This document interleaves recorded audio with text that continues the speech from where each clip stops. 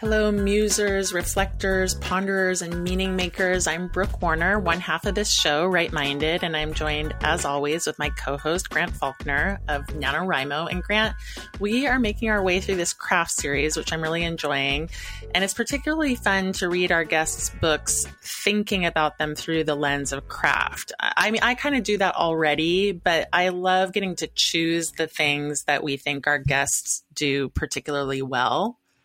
Yeah, it's great. And I think that that's one big benefit of thinking about craft too. You go deeper with your reading. And, I was just recently thinking that we could actually write a craft book about this craft series. We could. Yeah. But because we've been looking at it through so many different lenses. So it's really been interesting. And like you say, it's really interesting then to read the people's, work, the writers we're interviewing. Yeah, it is. And today we're interviewing a special guest, Prince Shakur, who's a debut memoirist. I think he's quite the Renaissance man because in addition to being a memoirist, he's an artist and a podcaster and a documentarian, video maker, and an activist, among other things. And something I noticed, I couldn't help but notice, of course, because of my love for memoir, but he quite brilliantly incorporates reflection into his book. When They Tell You to Be Good is the title.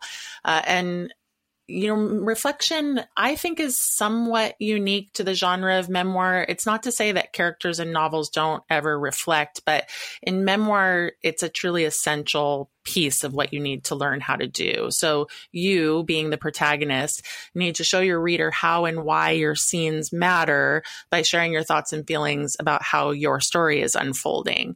And so for some writers, of course, this comes really easily and naturally, but for others, and I know this very intimately, it's a true challenge because some people, independent of their writing, struggle to make meaning just in general. And so, Grant, I'm curious, before we get too far into meaning making in memoir, is there a way that this translates into fiction that I'm maybe not seeing completely? And do you think that the writer has the same responsibility in fiction to show the reader the thoughts and feelings of their protagonists? I'm curious. Yeah, it's interesting you mentioned that. It's an interesting distinction between the two. It kind of depends on what you're reading and writing for in the end. I think a lot of genre fiction in particular is definitely designed around providing a story experience primarily for readers. I'm thinking of the whodunit element of a mystery novel. You're reading just to find out who committed the murder. So you're reading for just the story, not necessarily to have the reflections of a character. But I think a mystery novel can provide both. It can provide the satisfaction of the story experience alongside the deeper reflection you're talking about, if the author wants to design it like that. And I'll say that, really all the best books we talk about for years and years combine a good story along with meaningful reflection. And in some way, I think this is one definition of mini novels. They provide a kind of kaleidoscope of different characters' perspectives or reflections on an event. And so they read as a type of chorus of reflections or a series of counterpoints. Although I think that, they obviously read different than I think the kind of reflection you're talking about in memoir. But a lot of fiction is actually based in reflection, and that is where, the story occurs. And I'm thinking of, Virginia Woolf or William Faulkner, who centered some of their best work in the deep interior lives of their characters' minds. I'd also say that the worlds in the best fiction are colored by the minds of the characters. So the story isn't just a story. It's more of an experience of a world presented through that reflection. So I guess the telling part of fiction tends to happen in a variety of modes.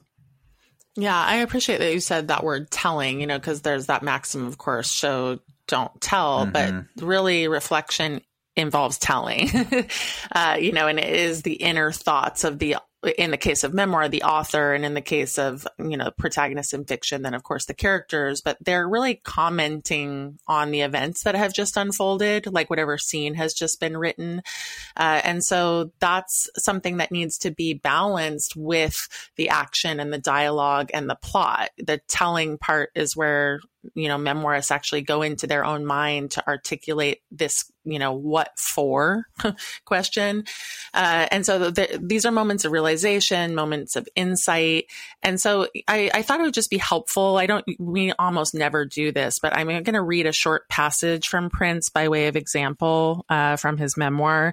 And it's a page, but I wanted people to hear how he does this, and especially because we're doing a craft series. So this is what it says, and it's a short little scene followed by reflection. So let's listen and invite you to try to point out the parts that you think are reflection. So one morning during a bus ride to work, I met a white man with a scraggly ponytail. We chatted about the weather. He introduced himself as Wesley and invited me to his dorm for drinks after work. In his room, we drank whiskey out of red Solo cups, and I stayed chipper as the conversation wandered to liberals whining about the Confederate flag. I argued weakly with him until Wesley promised that he wasn't racist because he attended the most diverse high school in his country where his best friend was Black. Maybe you think he's your friend, but he never really trusted you. Black people don't always tell the truth, I said, and ignored Wesley when he scoffed, took a long sip of whiskey, and went on a tangent about affirmative action. Only an hour into hanging out, Wesley excused himself to the bathroom. I waited 20 minutes before checking on him. Wesley, this 40-something-year-old man, lay sideways in the shower and sobbed. I couldn't understand his muffles until I got closer and egged him on. "This country ain't what it used to be," he cried again and again.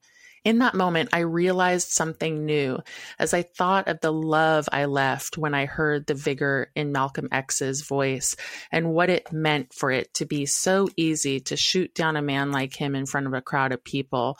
No matter what you did, America could fold your story into its own. Whether you be the revolutionary that got what was coming to him or the good child told to be kind to others, to hear them out and to brush it aside when a man double your age tries to get you drunk and defend the very systems that could destroy you.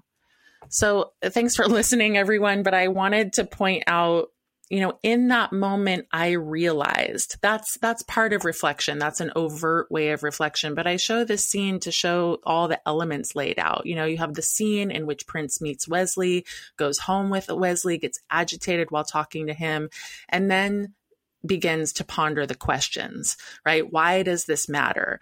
And so in this memoir, this short little scene is earning its place, and it's doing that by meeting a few criteria. It's pertaining to the themes of the book. It's also forwarding the action or the plot. And then there's Prince's interpretation of why it matters. And that is the part that I'm really always impressing upon my memoirists because it's so essential for the reader's understanding. And so, Grant, I'm curious if you've been conscious in your own reading of personal narratives, of being impacted by the author's reflections. I know we've talked about before that you're taken by Pico Iyer's memoir, The Man Within My Head, about Graham Greene, and we've spoken about that in other podcasts. That's just, one of many memoirs that I can think of that are very reflection heavy that I know I think from what I know of your reading taste that you favor this kind of writing that delves headfirst into topics and experiences for the sake of making sense of human experience more broadly. And I'm curious if you'd characterize reflection that way or, some other way for the sake of deepening this conversation about reflection as craft. Yeah, it's interesting you mentioned that. You're right. I definitely prefer memoirs that are reflection heavy and even lyrical. And I think, a memoir can also be reflection, as a primary thing and not just the showing part of the drama, in other words, or it can that balance can be shifted. And, I think about this because one of my favorite memoirs that I've read in the past year was Maggie Nelson's Bluets, which hybridizes several prose and poetry styles as she tells the story of her personal suffering and love, but it's refracted through the color blue. So it's kind of this ongoing meditation and reflection that actually eclipses any sense of a single dramatic story in that.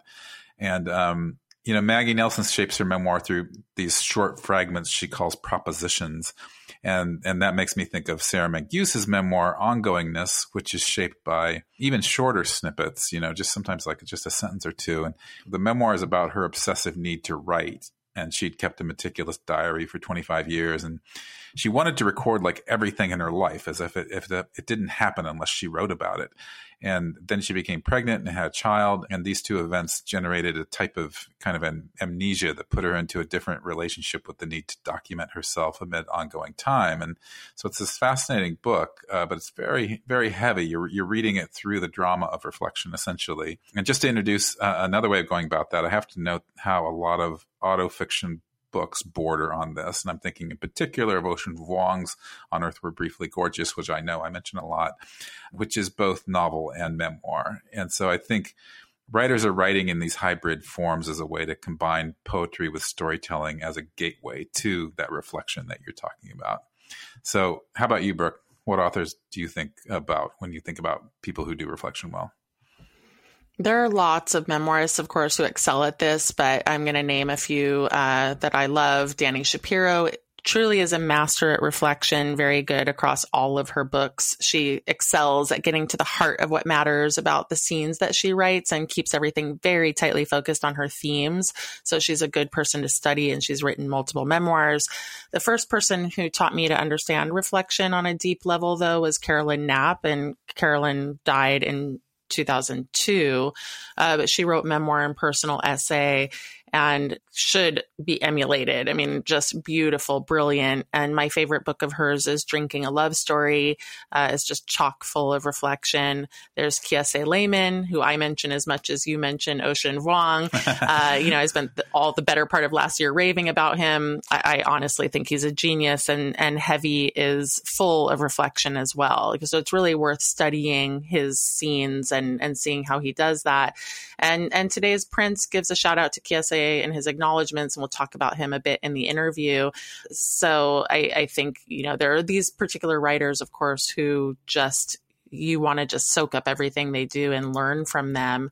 And Grant, before we get to Prince's interview, I also want to make a distinction between reflective writing and processing, just because processing is something that our culture is so familiar with. And, a lot of people come to memoir writing through journaling or through therapy, and that's not what reflective writing is. It's not just a forum for writers to process their emotions on the page. It really is about analytical and critical thinking, about diving more deeply into a particular topic or subject or experience for the purpose of extracting meaning.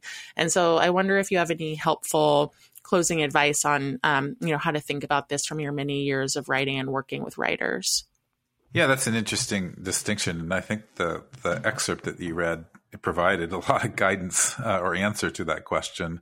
I think it's something that's kind of tough to answer because the writers who do it well do it so effortlessly. So I guess I just say, the best answer is to read these books we've mentioned and find your favorites and models and identify those moments like you identified and then simply try your hand at it. And like any craft element, you have to find yourself in it and you have to feel it out as a vehicle to tell your story in. And, I recently read a definition of craft that said that craft is the edges of art. So I'd advise people to experiment with those edges and contours of reflection and see how they flow in a story. And with that, I look forward to hearing more from Prince about the contours he works with in his narratives after this short break.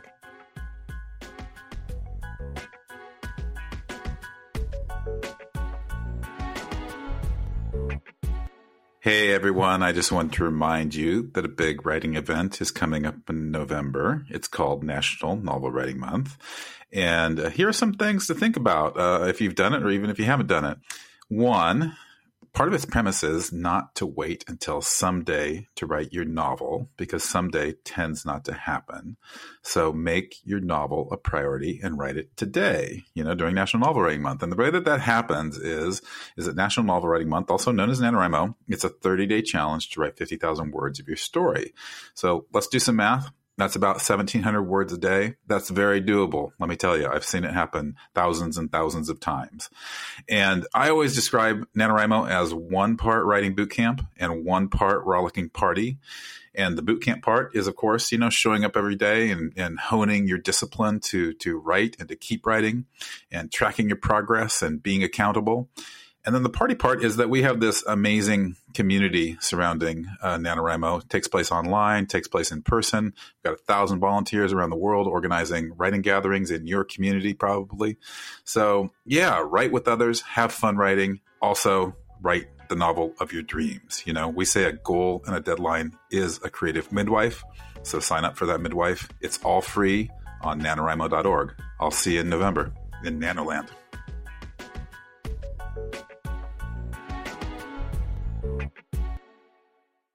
Welcome back. We have with us today Prince Shakur. He's a queer Jamaican-American freelance journalist, cultural essayist, and grassroots organizer with a BA in creative writing from Ohio University. His words have been featured in Teen Vogue, Catapult, Level, Electric Lit, and more. In addition, Prince is the proud writer in residence at Sangam House, 12 Arts, the studios of Key West, and La Maison Baldwin.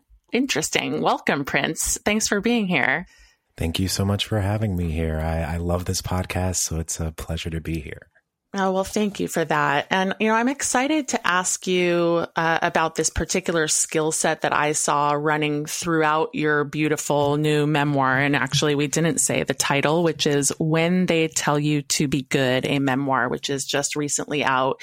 You do a lot of reflection and interpretation following your scenes and in between your scenes. And a good memoir should do this because it supports your reader to know what your reaction is to the scenes that you're unfolding. And so this kind of reflective writing invites us to see what you see, understand what you understand, even and especially when my life experiences are quite different from yours. So I wondered if you could speak to us about reflective writing and, are you naturally good at this kind of musing and interpretation, or did you have to learn how to do it for your memoir? Yeah, thank you for that question. I kind of think of this in kind of two ways. I think on a certain level as a reader, I love when I can read a piece of fiction or nonfiction and there's a moment, but that moment is disrupted by something else from the past or an emotion or something in the setting. And so to me, reflection kind of involves interruption, like we reflect while things are happening. And then I think if I'm looking at my book and kind of the work that I put into it and how I kind of lay things out on like a thematic level, so much of my memoir is about like me fearing mortality and also fearing what could happen to me because I'm queer or because I'm an organizer or because I'm radical. And so on a reflection level, I think anticipation is something that is beautiful and can be used as a tool to reveal what a character fears or is worried about.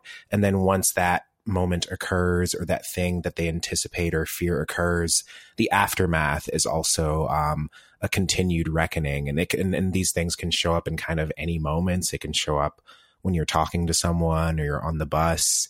And I think for me, the beauty of writing and how it teaches me to be present is that it forces me to look at those moments where I did fear that something was going to happen.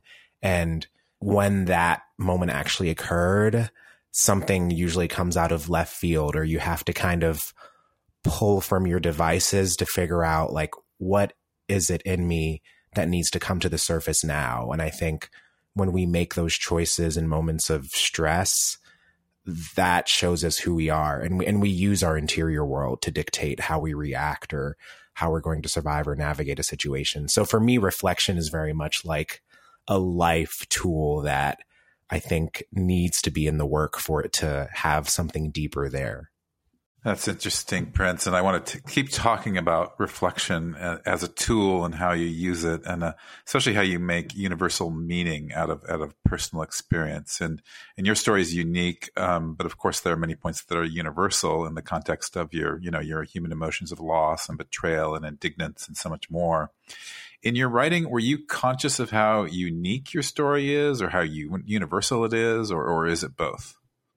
Definitely both. I knew I wanted to write a book about my experience as a young queer Black person from an immigrant family, and I knew that I hadn't really read something that combined the different elements of this book. Like I hadn't really read a single memoir that was about a Black man, but it was queer, but it was also delving into the danger of like being a radical organizer and also experiencing anti-Blackness abroad. And I kind of sense in general, when I talk to people about my life, they're kind of like, you were doing all these things in what span of time?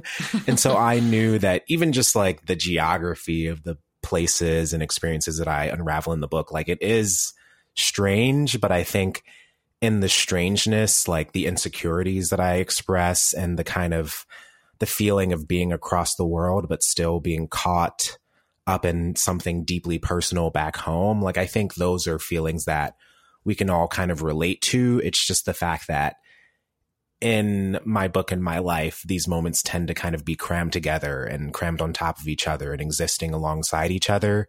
And so to me, it's almost like the chaos is what derives meaning, and we have to derive meaning from. And so, like, to me, that's kind of the uniqueness. But I wanted to write this because I knew there's a lot of people that are queer that like come out to their families, and it's this long gray journey where you have to negotiate what kind of pain you're willing to deal with. And I also know that people that are dark skinned or Black like experience anti-Blackness abroad.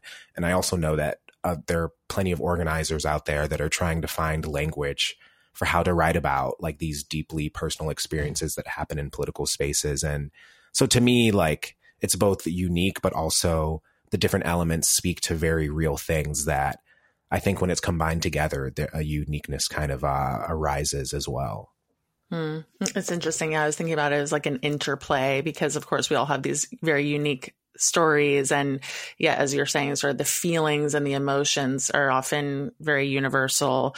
And I'm going to ask you to read a little section from your book that I'm going to queue up for the listeners, just to the extent to say that this is when after you've come out to your mom, and then she brings along your aunt, in essence, to have a bit of a confrontation with you. And I'd like you to read this section, which is just a page long, to showcase reflection and how it's interspersed in the scene. And so if you read it, then I'll follow up with a question. "Why did you keep this secret from us?" my mother asked. I was suddenly aware of how alone we were, my mother with her arms crossed in front of her and my aunt clutching onto her purse. Just a year before, I sat in front of my laptop and read through exactly how Matthew Shepard was murdered. The image of his body strung up like a scarecrow was burned into my head so vividly that I covered his murder for a class assignment. Then came the Google searches and the violence against queer people in Jamaica. Even if I was safe, I was in for a reckoning. It was my hands and my hands only that could guide me home now. I saw no point in holding my tongue anymore. The words, however, came out shakily. "I couldn't trust you. I didn't trust you," I replied. "What reason did I have to?" My mother's face contorted, and I couldn't decide if the folds of her expression made her ugly or sad.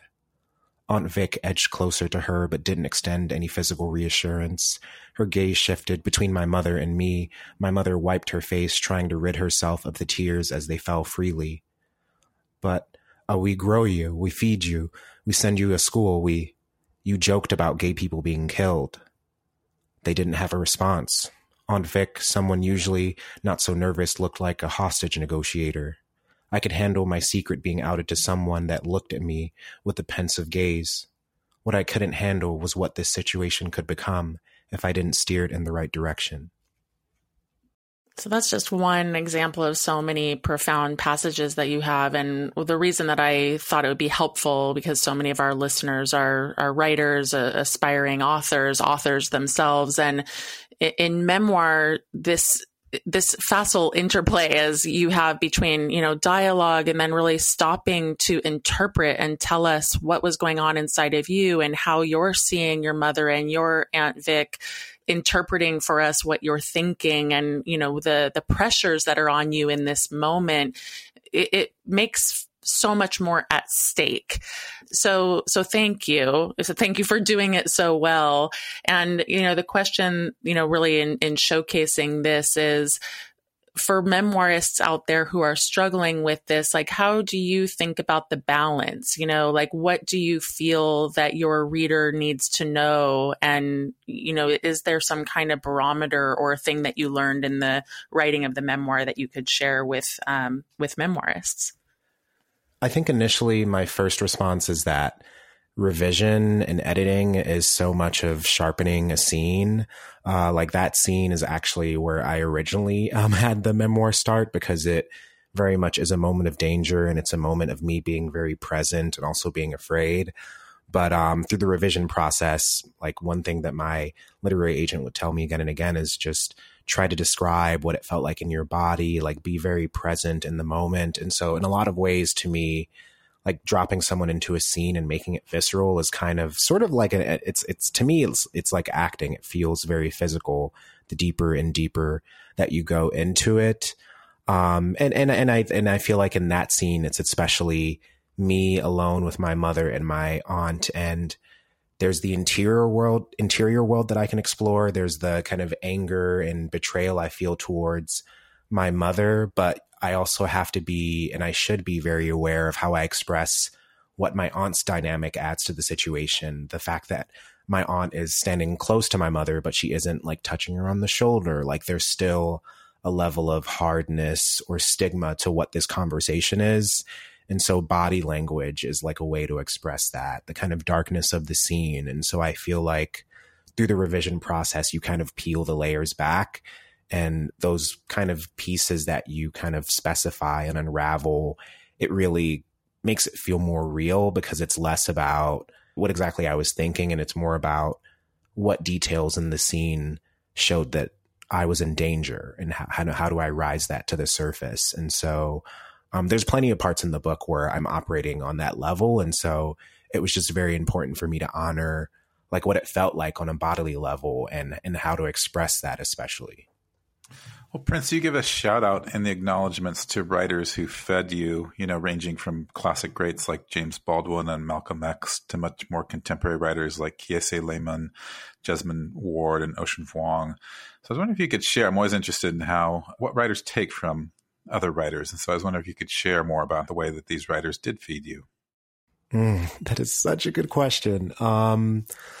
So much. I mean, a lot of the Black revolutionaries I note, reading their books really taught me that it's important to write about your political experiences as a Black person, because we live under this apparatus of white supremacy and capitalism and state violence, and to be of a background of people that have fought that and have had to find ways to document our own histories because the mainstream doesn't want to remember that or to record it. Like that to me is such a power, and it felt so important for me to incorporate that into this in a way that respects those movements and doesn't overshare and doesn't try to speak to why those movements exist in the first place. And so that was something really powerful that I got. I mean, definitely reading Heavy by Kiese. That book really just gave me the sort of seed of like what I really wanted this book to kind of mean, which is how can men write about the structure and the utilities of masculinity, whether good or bad, and how can we unpack a deeper language around that? I mean, Ocean Vuong has just given me so much with On Earth We're Briefly Gorgeous. Like I'm looking at the book right now on my desk, and Jesmyn Ward's book actually as well. But for Vuong, it's just like, how do you write about desire in this way that's like explosive, and it's like a atmosphere, I think, as he describes it in an interview.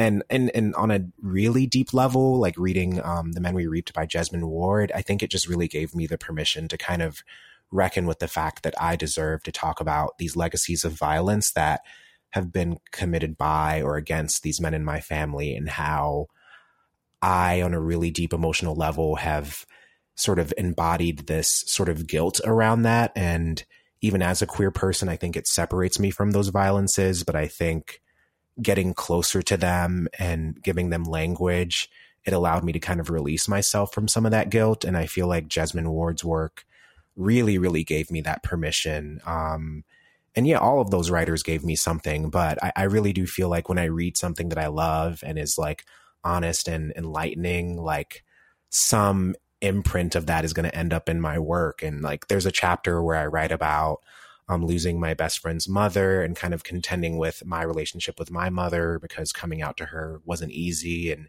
she was really close to my best friend's mother. And there's a moment in The Men We Reaped where she's kind of reflecting and thinking about these people that have passed, like taking her for a ride in the car whenever she's in heaven. And it's just like that moment is in my book, and it's something that I wanted to implant in there in my own way. And so I think even kind of, it's kind of like honoring these people by sort of refracting their work in some way in your own. And so all of those writers I mentioned have given me a lot. So yeah, I really appreciate that question. Well, I really appreciate you sharing all of that, Prince. And I am going to take it back to reflection, given the theme of the show. And one way to access reflection is through themes. And so readers know your themes, some of them anyway, and certainly you can layer onto this, but identity, belonging, also because your father was murdered, there's death and loss and violence that you're circling. And there's a lot of meaning making to extrapolate from themes generally. And I like to think of themes as spices that you're working with, like layering them into your memoir soup or your memoir casserole. And so the question I wanted to ask you is about this consciousness of making meaning, and especially the way that themes can sort of serve as a North Star or an orienting principle to take you beyond just like what happened. And so could you speak to that? I mean, could you speak to your consciousness? I mean, especially in light of people who I also adore. I mean, Kiese, Jesmyn, Ocean, great current memoirists like that who are really making meaning in memoir. So did you study up on how to do that? And what would you say to a writer who is, really thinking about this idea of wanting to infuse more meaning into their memoir? Yeah. I think on one level, it's true what people say, like a memoir doesn't need to encompass your entire life. I mean, I know when I started writing this, I thought of writing directly from the beginning of my life until present day. And I was like splicing things up and putting into chapters. And I realized all of this doesn't need to be included. And so on another level, I had to kind of think of a few sort of guiding stars. And so to me, like kind of to your point, like I had to think of different themes, and then I had to think of chapters of my life that represented those themes in really deep and meaningful ways. And then once I kind of was able to look at my life through those lenses, I was able to write towards those experiences.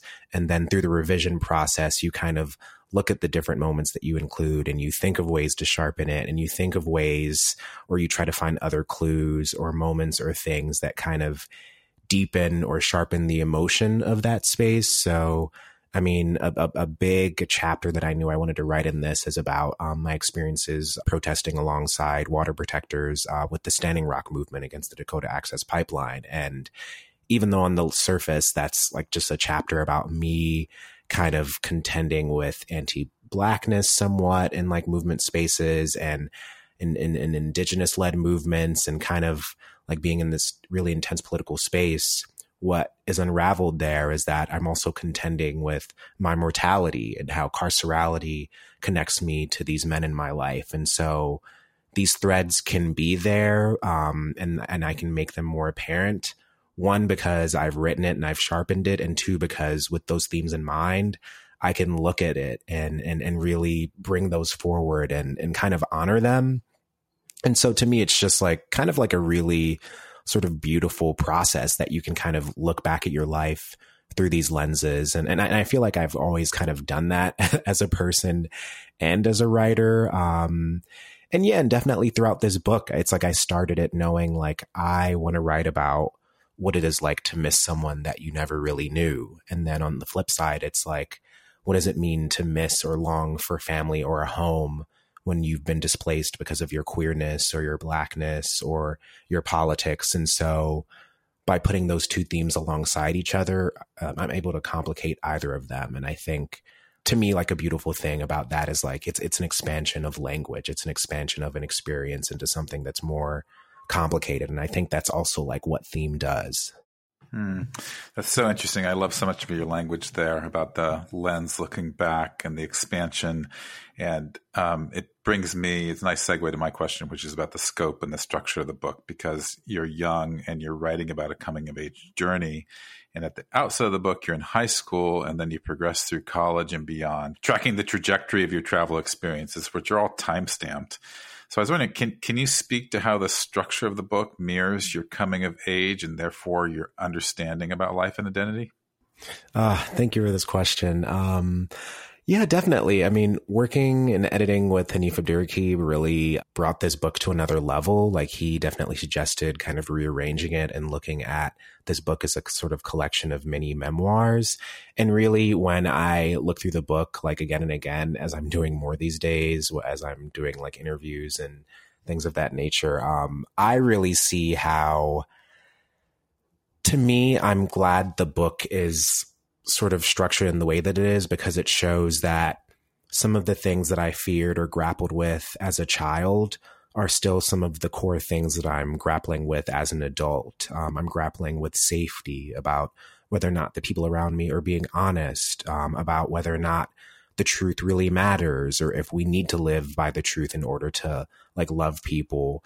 And rearranging the book shows to me that I'm grappling with those things continuously. And those are things that I'm going to continue to grapple with. And the beauty of both like living life in an honest way and trying to make art about it is that you get to look at it from so many different lenses and to make so many different connections. And for me, even when I reread the book now, like I see how putting like, I don't know, like my Philippines chapter, like not far from my Yellowstone chapter, how even both of those are kind of me dealing with like the utility and the value of my body in different spaces. And so to me, it's just like, it's really beautiful because I think this book has given me a chance to reckon with and honor my inner child in a way that I think as I was getting into my early 20s and getting out of college and kind of figuring out how to be an adult, I was kind of trying to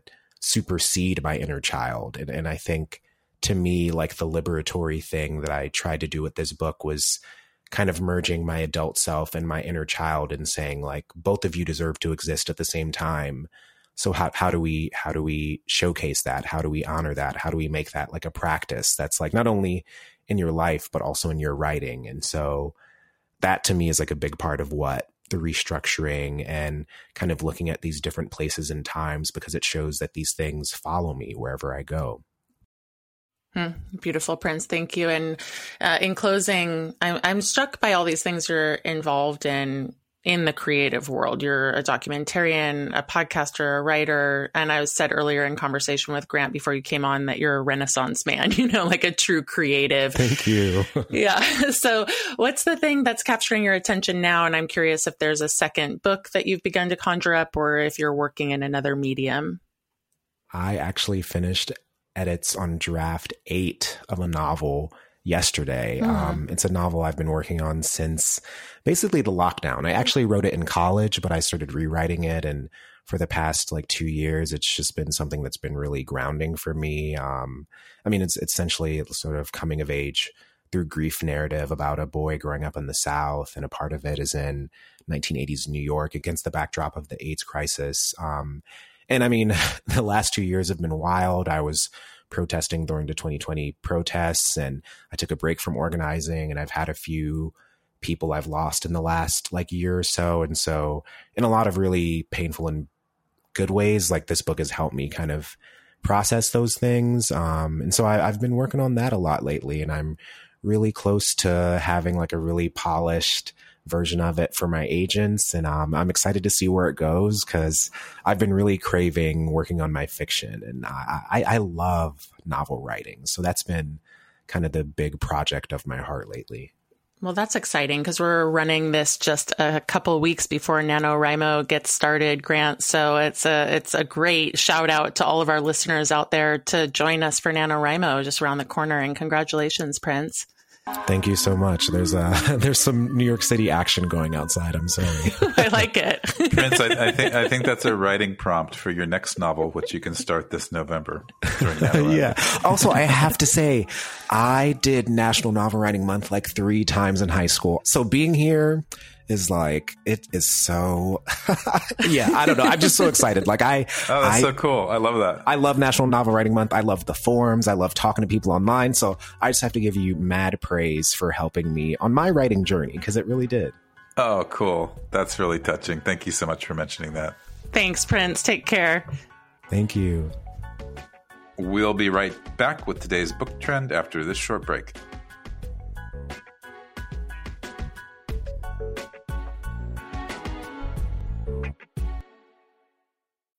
When you need mealtime inspiration, it's worth shopping Kroger, where you'll find over 30,000 mouth-watering choices that excite your inner foodie. And no matter what tasty choice you make, you'll enjoy our everyday low prices, plus extra ways to save, like digital coupons worth over $600 each week. You can also save up to $1 off per gallon at the pump with fuel points. More savings and more inspiring flavors make shopping Kroger worth it every time. Kroger, fresh for everyone. Fuel restrictions apply.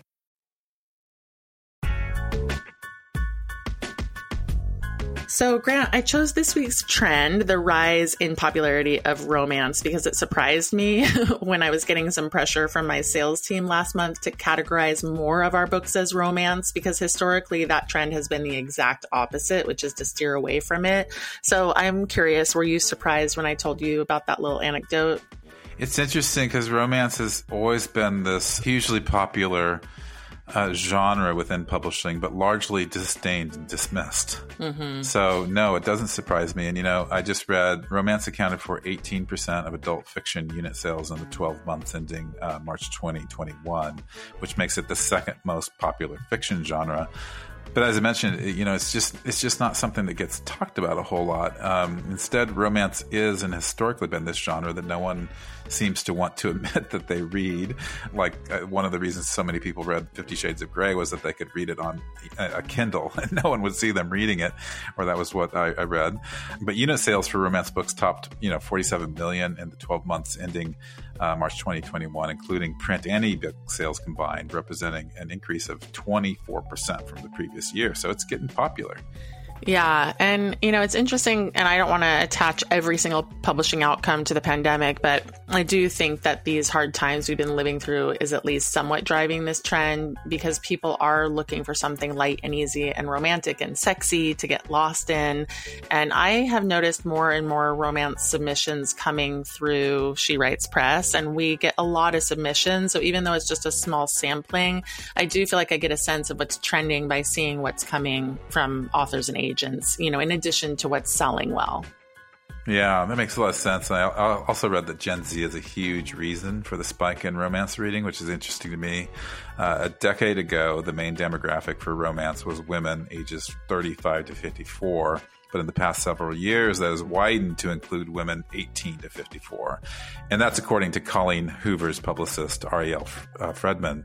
And she made a similar point, saying that it's kind of a way that this generation is coping, given that they're dealing with so much global and social upset. So I think your anecdotal evidence is aligning with what other people in the industry are thinking. Well, there you have it. Good to know. Affirmed. Yeah. It is on the rise. It's a huge segment of our industry. And for listeners who are interested in getting into this a bit more, please go back and listen to our episode with Angelina Lopez about romance. We talked about a lot of this stuff, like romance getting a lot of flack, yet clearly it's being gobbled up. And now I think the difference that I'm seeing is like salespeople are taking notice, and instead of discouraging us from categorizing books in romance, they're saying, do it more. So if you're a romance writer, I think that's a positive trend that you can use to your advantage and ride the wave. Yeah, it's definitely a wave. And I think a lot of it's happening on TikTok as well. I think that's fueled a huge percentage of the Gen Z generation's interest in it. So with that, listeners, we want to continue our romance with you. We hope you will continue your romance with us, and that it is a romance. So we will be back next week with another right-minded, writer-lead topic. Thank you so much for listening and dancing with us.